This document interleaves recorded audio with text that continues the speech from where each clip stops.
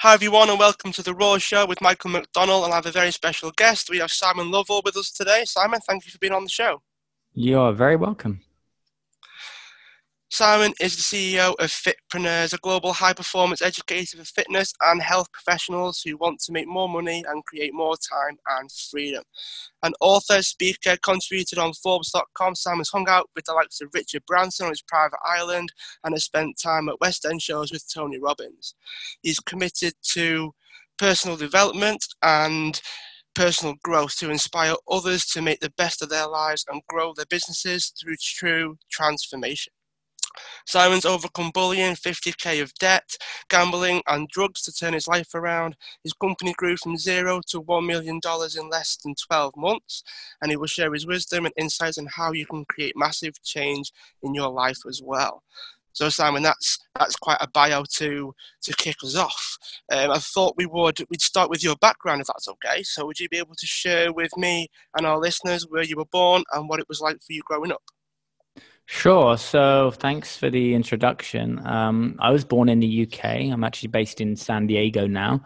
And my childhood, I guess, it's interesting. I've been asked that question a lot. And, at the time, it seemed pretty normal. But, looking back, there were so many different things that happened that really shaped my life. And, being a kid, you kind of think that everyone's going through those same kind of things. And, I know that bullying is, a lot of people have suffered for that. And I know that a lot of entrepreneurs who end up becoming kind of successful have, suffered from some kind of bullying. And so my early years were fine pretty much up until the age of 13. And at the age of 13, I was never kind of picked for sports at school. I was always the kid that wanted to kind of play video games and not really go and run around and play, rounders and rugby and soccer and football. Sorry, I keep on saying. So it's the move to America. And so at 13 years old, I had just finished playing. I was out on the game field and I came back and went into to have a shower. And I got ready to have a shower and I walked past one of the popular rugby guys, one of the guys that everyone kind of liked and all the girls kind of liked. And I kind of brushed past him. And in that moment, in a split second, my life changed because he said that I touched him inappropriately. And he basically shouted at the top of his voice that, I touched him and that I was gay. And from the age of 13 to 16, I was heavily bullied.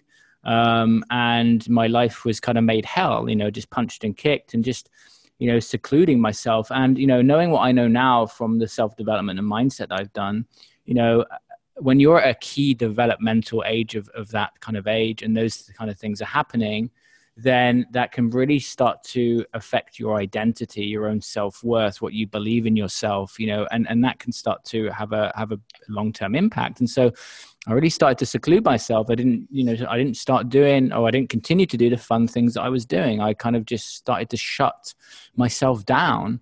And that's where really I started to take my passion of, working on playing video games, and I decided I wanted to write my own fanzine. So I put that together and started to become an entrepreneur and started to sell magazines at a very early age. At the age of 16, I went and worked for a national video games magazines. There was a TV show called Games World, which is on the TV, and I worked for that magazine. And then that started my publishing career. So those were my early days. I know there's a longer story after that, but yeah, it was the early days were tough. But in learning what I know now when it comes to personal growth, that pain that we have really does help catapult us into some different areas. There's a phrase which is, those that have been pained the most end up doing the biggest things, and I'm a firm believer in that. Right, so it's something that I can relate to myself, Simon, because much like yourself, when you're in high school, when you're in that situation, it's very much a palpable tension, I guess, amongst the students, and it doesn't really take much. I mean, it doesn't take much to be alienated or bullied or just be, it's almost like we are convinced that we are too different, which kind of warrants a lot of the the negativity in their minds, right? So when I was around the same age to you, I was also bullied as well. This is why I can kind of relate to those sorts of things. And it doesn't really take much, does it? It's just them trying to almost exaggerate the importance of certain things and try to make yourself feel bad, to make themselves feel good, which is obviously something that we know from getting to the other side of that. So how did you get to the other side of it? So as someone that's had quite a similar experience to yourself, how did you get to the other side? So there became a point, probably around the age of 15, that I decided that I was going to fight back at the bullies. And I think we all kind of reached that tipping point of kind of enough is enough. And so I started to look into martial arts classes. That's something I wanted to do was learn a martial art. And so I plucked up courage and I went up to a local martial arts studio when I was in Exeter in the UK, and I found myself a tutor. And he kind of took me under his wing, and he kind of saw that I was lacking in confidence, and he kind of took me from the martial arts class into the gym, and then got me eating more healthy and reading books, and that started to build up my confidence.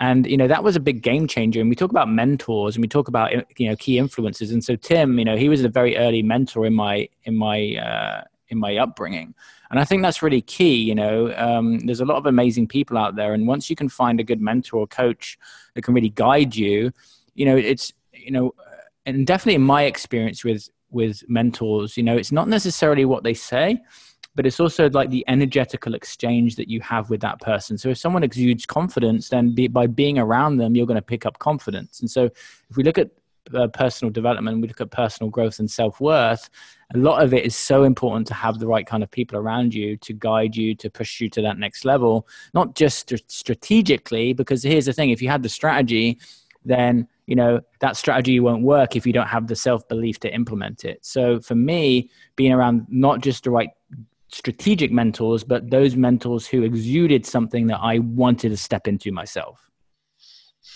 Okay. So was there a particular way that you found these mentors? Was it just the person that you vibe with the most, or did they have the experience that you wanted? How did you go about that process? Well, I've had multiple mentors throughout my career. So the early one, Tim, being someone that kind of just spotted me and said, hey, I want to help you. And so that can often happen when you're young. In my later years, it was more strategic, kind of like, based on referral and who I saw, got results. And then, it's a question of just continuing to reinvest in more and more people that are already ahead of you. There's that common phrase, if you're the most clever person in the room, you need to find a new room. And so I think that, catapulting success comes from, finding the right people, going to, whether it's an event, many of the mentors I've hired have come from referrals or people who I've met at different events that I've gone to. And so, there's multiple ways to do it. Oftentimes you'll hear them on a podcast, or you'll just, jive with their message and what they stand for. But it's really important to find out like what path they've gone on, and is that a path that you want to follow? So when it comes to finding that kind of right person to guide you, it's like, do they have the life that I want? Are they where I want to be? Because there's plenty of people out there that say that they can do certain things, but they don't have the results to do it themselves. And so they're incongruent with what they're doing. So I think that's an important part of it too. Mm. How would you think that relates to making the decision to either go down the mentor road or the coach road? Because there is a slight distinction between the two services, so to speak. So how would you make the distinction between deciding to go down the mentor road or the coach road? That's a good question. I've always gone down the mentor road, but I think coaching is definitely good. I think coaching is definitely a profession, and there's definitely a skill in it. But I think the benefit of having a mentor is that they're gonna, I like to help people more with, what's going on with them personally, and I can just have those honest conversations around my life and my journey, and that's a good mentor relationship that you have. And so coaching is a whole different ball game. We have coaching at Fitpreneurs, and I'm obviously like the mentor that goes above the umbrella of the business. So I think you've got to try different things and see what fits, because you could have a coach that you don't jive with, and a mentor would be better for you. So it's a really good question, and I think that the answer to that is you need to to see how it fits, and just go and look at, again, the results that they've got, and is that somewhere that you want to be yourself? I guess there's pros and cons to both, and as you say, you've got to figure out what's best for you. I mean, did you have any inklings yourself as to, okay, a mentor is going to be best for me, or was it just a case of it worked? They got the results that you wanted, and you decided to stick with a mentor. What was your thought process like? It was all about the results. I wasn't even thinking, is it a mentor or a coach? I was just looking at the results that they got, and I was going, I want that too. So, are they specific to the industry that you're in? What journey are they on? For example, me right now, I'm on a big spiritual journey, and I have a multi-million-dollar company. But also I'm not for everyone, because I'm very straight to the point and no BS, and some people can't handle that. So, you've got to look at, the business that someone has, if it's a business coach, and also, maybe it's just on the personal side of things, and you need someone who kind of has that confidence and has that journey. The thing is, if you can't relate to the person that you're working with, you're not going to trust them. And you need to be able to receive what someone's saying and then take action on it, because it's the most painful thing for someone working with someone who you give them the tools, but they don't take action. So again, it's about trust. Right. So would you say that plays a part in terms of trusting, and then this idea of believing in the action enough to take action? I mean, how do you see trust playing a part in making a difference between action and not taking action? Well, because if you don't trust someone and you don't kind of believe what they're saying, then of course you're not going to follow through on that. And also that coach or mentor needs to be able to create an energy within you that gets you to move. So if I look at the people who I've helped, go from 0 to 10K in a month, or, have big growth in their business or personal life where they've reconnected with family members. You look at the word transformation. We have to bear in mind, transformation comes in different forms. It's not necessarily business. It's not, it can be business, or it can be a personal transformation that facilitates the business growth. Because if you've got energetic blocks happening personally, then that's going to affect your business. So in terms of trust, it's a huge avenue to action and results, because you have to resonate and believe what someone's saying, and they need to exude that you can do it too.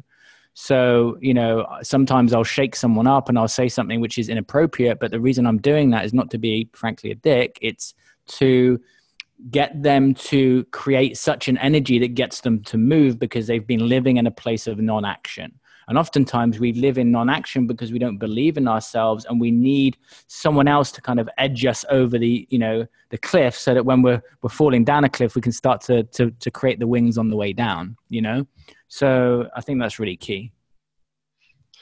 So it's almost like you've got to put yourself in the right state to actually take the action in the first place. Otherwise, not much strategy will make much of a difference. Do you think this has anything to do with the idea of people trying to read all the time and go on courses all the time, but then not actually taking any action with it?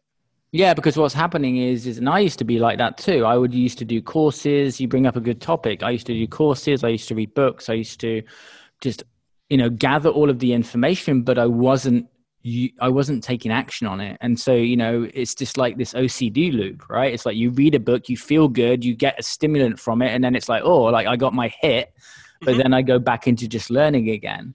And I think that the difference between anyone who's super successful is that they've got into the habit of taking action because they don't let resistance or fear hold them back.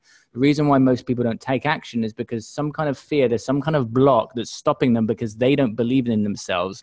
And oftentimes, of course, we look at the two biggest fears. The first one is the fear of failure, and the second one is the fear of success. The fear of failure of, what if I screw this up and people start to say negative things about me, for example, or what if I'm successful and then I'll be alienated by other people, but it's all subconscious. And so we got to start to reprogram and create a different identity. Every thought that we have creates a belief system. And that belief system then shapes the identity on who we are. So if we don't create an identity shift, then we're always just going to be consuming and we're not going to be doing. You look at the keys to result come in a few different forms. You've got information and knowledge, i.e., okay, I watched something on YouTube and I got the knowledge for it, great. But then you have to have some level of accountability, i.e., go do this. So if we're coaching someone in one of my programs, or I'm doing one-to-one mentorship, then you don't know what you don't know. So I've got to create new information and knowledge. Okay. But then there's, okay, go do this. Okay. So for example, I want you to go and do 100 videos in 100 days. But what if they don't do that? The third part, which most people don't understand, is there needs to be consequences. There needs to be a consequence if they don't do it. So the key to transformation yes, it's partly, of course, personal development, personal growth, and making sure that you've got, you don't have any personal drains going on and you don't have other people zapping your energy. But then it's this combination of information, accountability, and consequence. And once you blend those things together, a good coach is always going to coach or a good mentor is always going to coach your higher self, the person that you want to be. So when someone comes to me or my company and they say, hey, listen, this is where I want to be. This is the income I want to be making. This is the life that I want to have. Then what we need to do is we need to coach the higher self and not tolerate the BS excuses that come beneath that.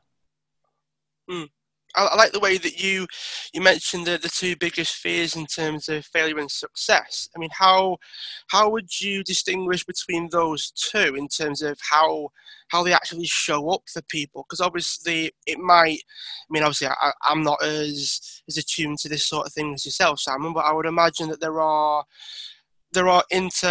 interlocking things that mean that you might think it's fear of failure, but then it's actually fear of success. It's actually showing up instead. Is there a way of distinguishing between the two?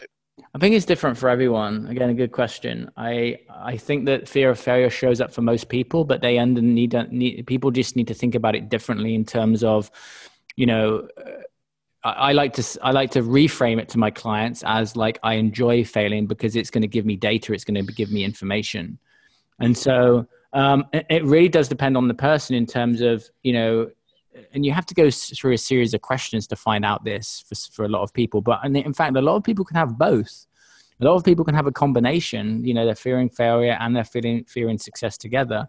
But again, it's about reframing failure. It's about reframing success. It's about actually questioning the thoughts that are coming up of, what if you are successful? What if you do make 100,000 a year, or you make $1 million? If I look at when I was making, 10 grand a month versus 100 grand a month, then it was all around the belief system and my self-worth that I had around that at the time.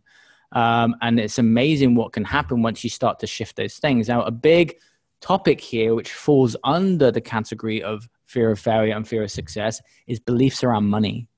Because beliefs around money are a lot of the time installed by parents. It's just, going back generations.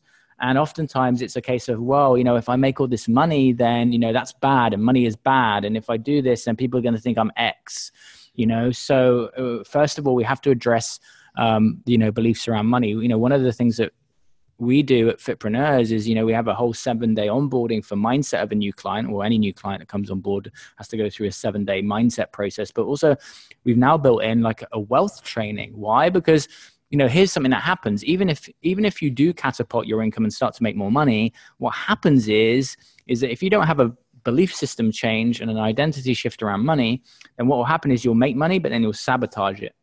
Right. So you're going back to the old pattern. So anyone can make a quick hit in money, but it's whether you keep it. It's it's what you do with it, because oftentimes people revert back to their normal patterns.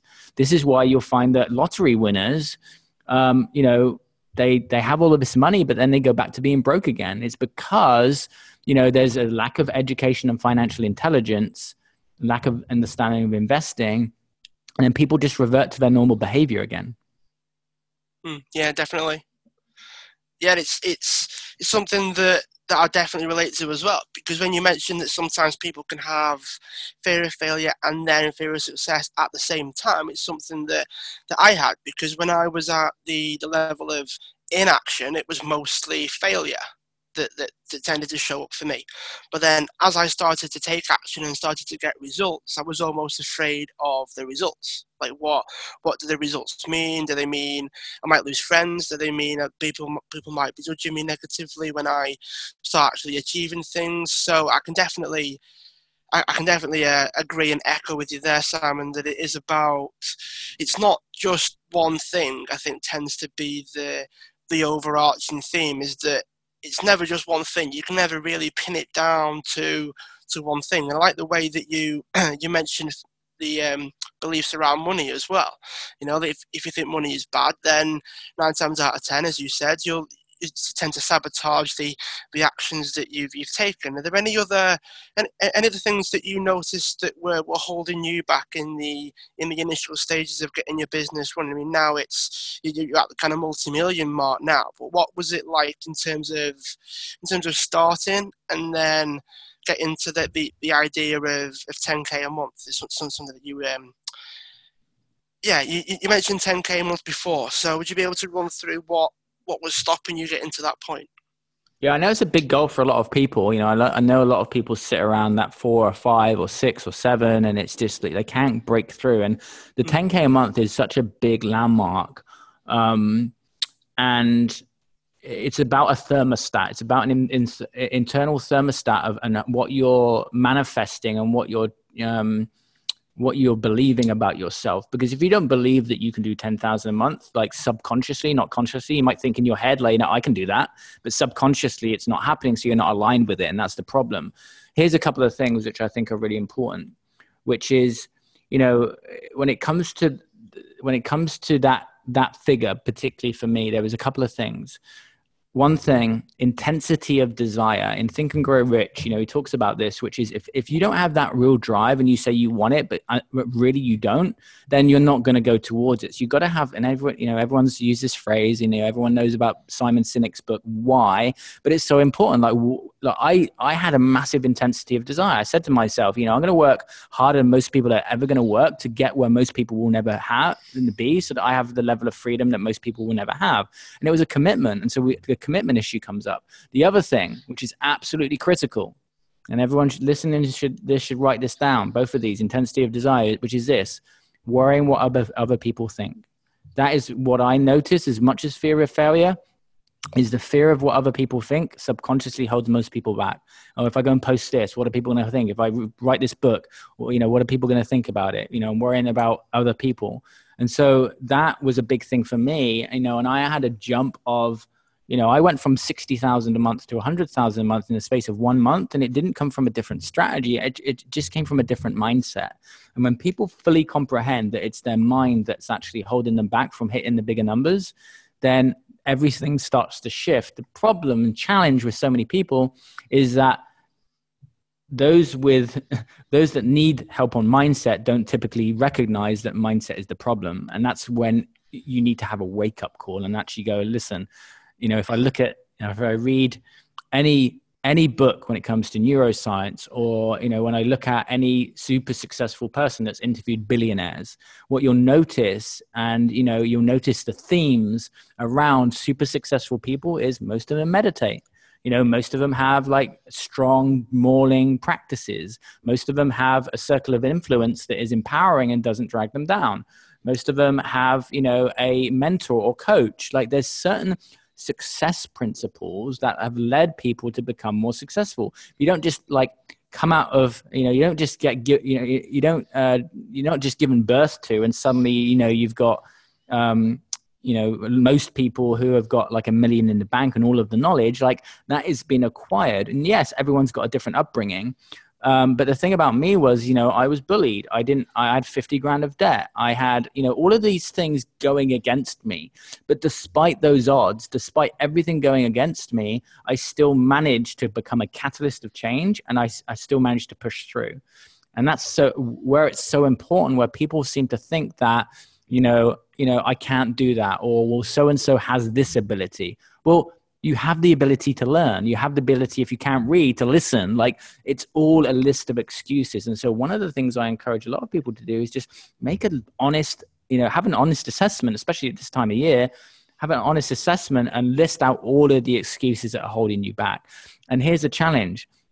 Most people can't have that honest conversation. Most people can't sit in silence for 15 minutes because they're worried about the thoughts and they don't have the discipline. Success and fulfillment takes work, and it takes discipline. Yeah, for sure. I mean, when I've had conversations with a lot of people, and to be honest, I've been quite surprised with how popular mindset comes up. And what I've started to try to almost explain, or as you say, give people the wake up call is, yes, mindset does play a part. It is there, but because the strategies are so easy to access, the mindset's the thing that makes a difference. As you say, it's the thing that tips the balance in your favour. And what I've actually started to actually try to get people to understand is the mindset could be why they got there in the first place.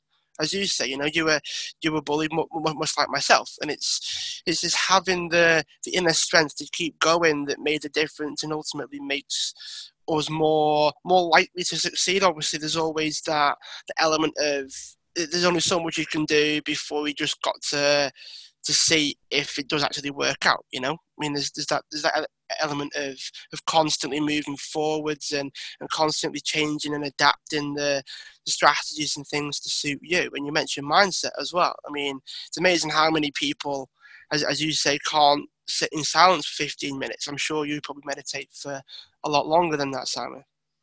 Well, I just came back from a 10-day silent meditation retreat where I did 100 hours of meditation in 10 days. So right, wow. When you do that, and when you go through that discipline, then doing half an hour or an hour is nothing.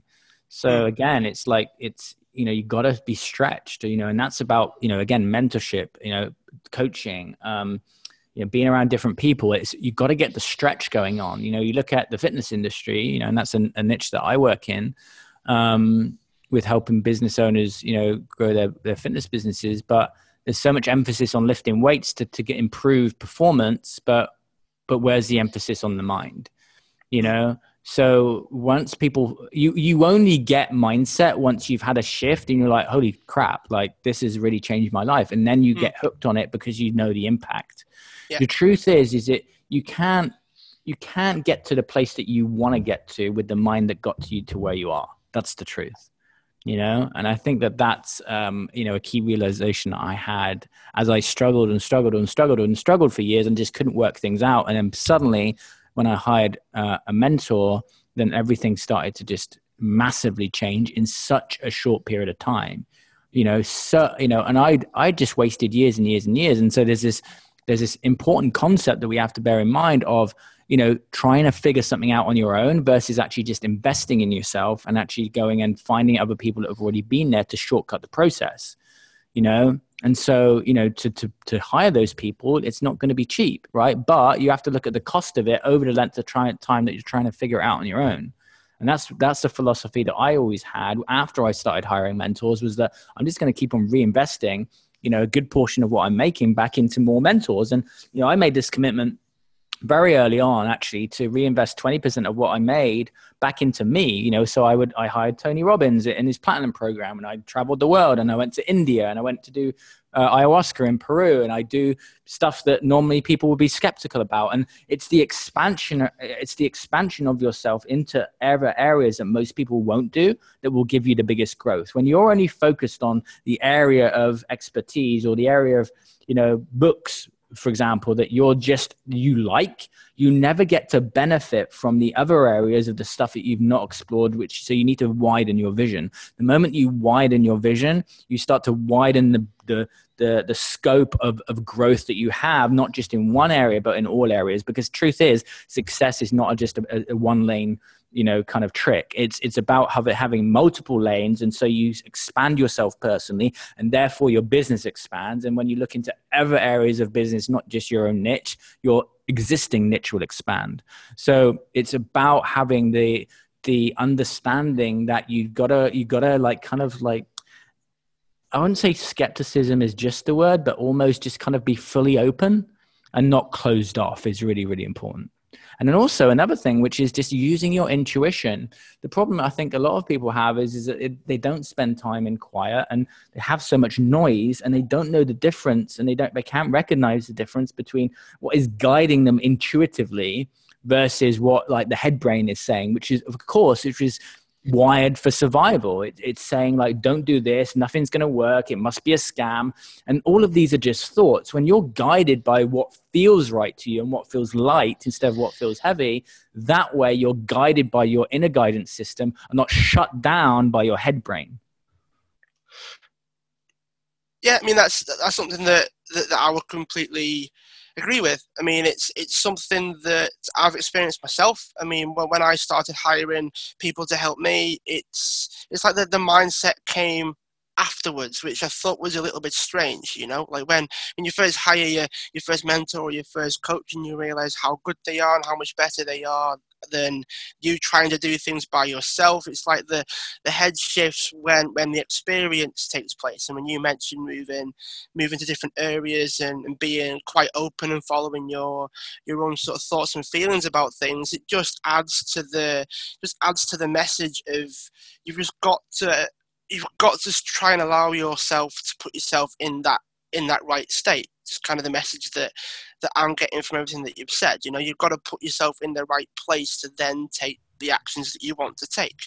But how would you go about having a conversation with someone, Simon, that, as you say, might be skeptical? They might be in that place where they want to take the actions, and you're trying to allow them to at least try to understand that maybe it is the mindset that they need to shift first, but they're having a hard time being convinced of that. Yeah, it's not going to work, honestly. It's not the right time for that person. If someone comes to me and they're skeptical, then I'm not even going to move forward and waste my time on the conversation. It's very hard to work around that and try and persuade someone. Like, there's so many barriers up, it's like trying to go on trying to be in a relationship with someone that's been hurt so much and they don't want to let their guard drop. It's just always going to be an uphill struggle. So there's a big difference between someone who's skeptical and someone who's had a bad experience but is still open to possibility. There's a big difference between the two. How would you suggest someone at least start to become more open? So if someone is like, I find that it's holding me back. I find that having all these barriers and having all of this idea of it's just not going to work. I just need X, Y, and Z, and it'll all be sunshine and rainbows again.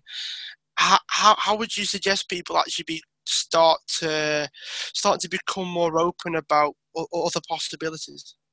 Well, being more open comes from changing what you think, and changing what you think comes from being in the right place. And so the question is, how do you get in the right place? So, if I kind of work backwards. So, you've got, again, meditation is a great place, because what that's going to do is it's going to center you and calm you. And I actually just did a post before I came on this, which was, when you're in a grounded place, you take different actions. And so, I always, start my day non-negotiable with meditation, because the actions, the conversations, the things that I do, the people I meet are going to come from a different place because I'm thinking differently. So if you want to become more open and you want to become more critically self-aware, which is the biggest catalyst to change that I've noticed in my life, which has helped me, with giving up alcohol and drugs and all the destructive things I had in my life, then I would say meditation is the most important place to start. The challenge with meditation, I think, is that the pure definition of the word, people have got a lot of perceptions around, which again is about being open. So it's kind of a double-edged sword a little bit. So yeah, I would start there, because when you're relaxed and you're in your center and you don't have the chatter brain, or they call it the chimp mind, active, or the ego active, then you can start to feel your way through life and start to be more open and be like, oh, I could actually see that from a different perspective. Another thing too, which you just got to get honest with, is, and bringing that topic up, which is, you can't have can't have a one-track mind. What do I mean by that? You can't believe that your way is the only way. You've got to see things from perceptual positions, which are your position, a third person's position, and then another person's position, right? So if you're always, fighting against someone, most likely chances are is because you just want to win that because you think you're right.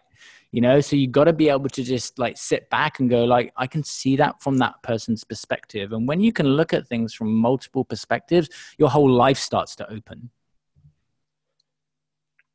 So it's almost like going back to what you said before of looking elsewhere for certain things that you can bring in. It's almost like you can look from different angles, to try and see things from their perspective. It can help benefit yourself. I mean, how would you think about that? No, I think it's totally right. It's Wayne Dyer has the late Wayne Dyer had a book called when you change, or had a phrase, sorry, which was when you change the way that you look at things, the things that you look at change. And I really love that quote because it's had such a big effect because it opens up so many doors into different areas. So it's absolutely critical to look at things from multiple angles. All right. Do you have any certain ways that you could maybe guide people to do that? I mean, the instant thought for me is something that I try to do as often as I can now is try to see if the person that I'm talking to could see it in a different way. So it could be I ask myself the question, how are they seeing it that could be different from how I see it. So I like to try, particularly in conversations, if I think maybe there's something a little bit off in terms of like maybe our definitions of certain things might not quite be the same, or just the way they start to see certain Right. things and certain perspectives. How would you help people change their perspectives? Very easily by understanding that everyone's going through their own journey. And so you may encounter someone today, for example, I came onto this interview grounded because I meditated, probably half an hour ago for a good 20 minutes or half an hour. Now, I may have delivered different information on the interview had I just come out of an argument, Yeah, So yeah. what we need to, and that's also very important if you're coaching or mentoring, which is putting yourself in the right space to guide people. Because if you're guiding someone from a stressed place, that's not, the best outcome for the client. So it's about understanding that when you're in a conversation with someone and maybe they're uptight or you feel a bit of negative energy and they say something which is snappy, to try and remember, and this is challenging even for me, sometimes when you're not self-aware, because self-aware is the key, which is what is this person going through? What is this person's story? Because oftentimes when we don't know someone's story and we don't know what they've been through in the past 24 hours or in their life, then it's easy to make a judgment, And one of the things I teach a lot, which is, when you're judging someone or when you're feeling judged by someone, it's really you judging them. And so if this is I think it's just been about humble and about having more, being more you've got to be more self-aware of yourself to have those types of thoughts. So it's very difficult to not react and be in reaction to someone when you're not grounded yourself. If you're grounded, then through meditation or through a practice regularly, then it enables you to stop yourself from reacting. And of course, we all know what happens when an ego matches. It's a shit show. So, I think it's very important to understand where someone else is coming from at that time. Right. So what one of the things that sprung to my mind before, that I think I'll bring up now, is the idea of having different words that mean different things. So sometimes when people say meditation, everyone might have a different definition or a different way that looks. I mean, for me, it's almost like having a loss of control over my thoughts and feelings and then bringing it back again. For me, that's the process. It's almost like the awareness to to be able to feel yourself lose that influence over your thoughts and feelings, and then slowly bringing it back again over a certain amount of time. For me, that's kind of like the repetition, if you will. So when you mentioned before about what was it? Yeah, the fact that you work with people that run their own fitness businesses, like the more likely to do the reps in the gym than they are doing the reps away from the gym. It's kind of the same with the meditation. Is like people tend to get bored after the first couple of reps of doing that kind of loss of influence and then gaining influence again. That tends to be how I tend to see it. Obviously, people have different ways that would look. So when someone else might think of meditation, they might think of sitting cross-legged on top of I don't know, just a try and mountain. picture the most out there image in your head that you can, on top of a mountain or some kind of lotus flower trying to float on the sea or whatever the case is. So Right, people can have that, can't they? Well, yeah, and I think if you look at any kind of ego-based person, then what that's going to be is it's not going to be, for example, masculine to do that. And so why would someone do it? And so they don't get the benefits from it. Maybe it's seen as feminine, or maybe it's seen as weak to do that, or maybe it's seen as, oh, I'm not going to do that. I'm going to look like a blank. So that's where the problem lies, right? Because you don't get the benefit from that way. So when you're in a certain type of mindset, you're not going to benefit from it. When you're more open, you start to be able to reap the rewards. So yeah, I think it's really important. Yeah, I mean, from everything that you've said, it seems. I mean, I think we are in quite a lot of agreement with a lot of things, and I just want to perhaps join the dots a little bit. I mean, you probably correct me if I'm wrong, I guess, but the mindset tends to happen before action, and then after action, it tends to be a lot stronger because you've had that change of experience. But then, as you mentioned before, is that you can't have that conversation with someone that isn't open in the first place, or at least in the initial stages, enough to try it, to then benefit from it. So, I mean, my sort of knee-jerk reaction is, well, maybe it's just a case of allowing them to try it with their judgments or assumptions in mind, and then seeing what happens for them afterwards. I mean, how it's hard to encourage everyone to do certain things, because just trying to picture people on that mountain and on that lotus flower does stop people from benefiting from it, doesn't it? Yeah, I think it's how the education is given to it. So for example, when someone comes into one of our programs, they probably don't think that they're going to be meditating or working on, some of the things that they're working on, because maybe they've invested in making 10K a month. But then in the process of what they're asked to do and guided to do, they're automatically put into a situation where they're needing to do these things. So I think also there's some people are ready to do it themselves and they hit a rock bottom, and then suddenly they go seeking for something that is includes some kind of meditation practice or mindset work.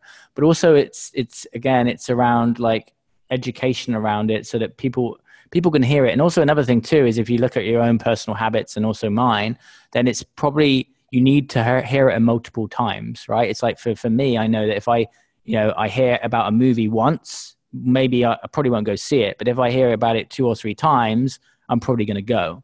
So it's like how many different, it's not about just the angles and the amount of angles that you hear it from. It's who you heard it from and whether you respect those people. Right. So it does play a part then, in terms of like, where does the information come from? How many Correct. times have you heard it? How is it Right. phrased? Because you could hear the same thing phrased in 5 different ways, and you might actually resonate with just one of those things, but you've had to hear it 5 times in 5 different ways. So Yeah. it does tend to I mean, it purely an observation, Simon, but it seems to contradict the information versus taking action side of things we were talking about before. It's almost like they need exposure to a certain amount of information in order to take action in the first place. Yeah, I mean, I think also we have to bear in mind. I think it's different for everyone because everyone's on Mm, a different path and everyone's on a different journey. For me, when I had my growth, like the time was right. Me giving up alcohol recently, the time was right. Often people say, "Well, how hard was it to give up?" And I say, "Well, it wasn't because it just happened at the right time." So yeah. everyone's like, there's that whole phrase again around, that when the student is ready, the teacher will appear. So, it's also about not trying to push people, but also just giving out information and knowledge. And when people are ready, then they'll be ready or they won't. So, I'm more of a firm believer in that more recently than previously for sure. All right. Yeah. So it seems like we are almost at the end. I mean, we've covered quite a lot actually in quite a short amount of time. I mean, you were definitely playing the part of no BS and being straight to the point there, Simon. So I'm sure our listeners could appreciate you for that. Is there anything else that you would like to share with us? So we are nearing the end, so I want to make sure that we cover as many bases as we can. So, is there any parting guidance, parting advice, parting information that you would wish to get across? Yeah, I mean, if you're listening to this, then you obviously want to grow and you want to get to the next level. And so I would encourage you to not just listen to the words and the information, but also like what are the action steps that you're going to take from this episode? Another thing is too, okay, well now maybe I've got some motivation and I want to have a goal. Like what is your specific goal? And then write down the steps that you're going to need to put in place to get there and ask yourself, am I fully committed to this? Because otherwise you're always going to go around in a cycle of deciding that you want to do something and then not following through. And so the issue is not what you want, it's the fact that you're not following through. And so why you're not following through. And that normally comes from a discipline or a limiting belief or something that needs to be worked out and edged out and pulled out and questioned personally. It's like, why is that sabotage going on? Why do I keep on looking to get to this level, but I'm not actually getting there? What's like, you got to start to ask quality questions. And it's really the questions that you ask yourself, which are going to propel you. And so for me, if I listen to a podcast or I read a book or I go through a training or whatever, I'm making a list of action steps, which I then move forward on and it gets scheduled in my calendar. So maybe you've listened to this episode and you've gone, you know what, that was really useful for me. Great. What's the action step? Okay, great. What action step? Let's put it on the calendar right now and commit to it. And then notice if you don't follow through on it, that's the challenge. Why did I not follow through? And then ask the question from that place.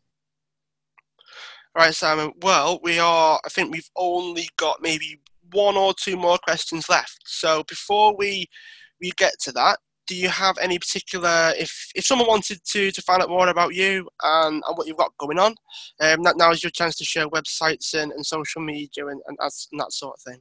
Yeah, so you can head to fitpreneurs.com, FITPRNEURS, so like entrepreneur with fit at the start, so fitpreneurs.com. Also, you can head to simonlovell.com. Also, just on Facebook is the best and fastest way to contact me. All right, Simon. Thanks for being a guest. One last question, Mm-hmm. and this is a little bit of a, I guess you could call it a curveball. But I've had answers ranging from funny to serious. So feel free to be as outlandish as you want. And the last question is, what would you like the world to know about you that it doesn't already know? That it takes a little bit of time to get to know me before finding out what my true core is. All right. Well, thanks for taking the time to be a guest. I know how busy you can be. And yeah, I'm sure we'll keep in touch. Thanks for being a guest. You're welcome, Michael. Thank you.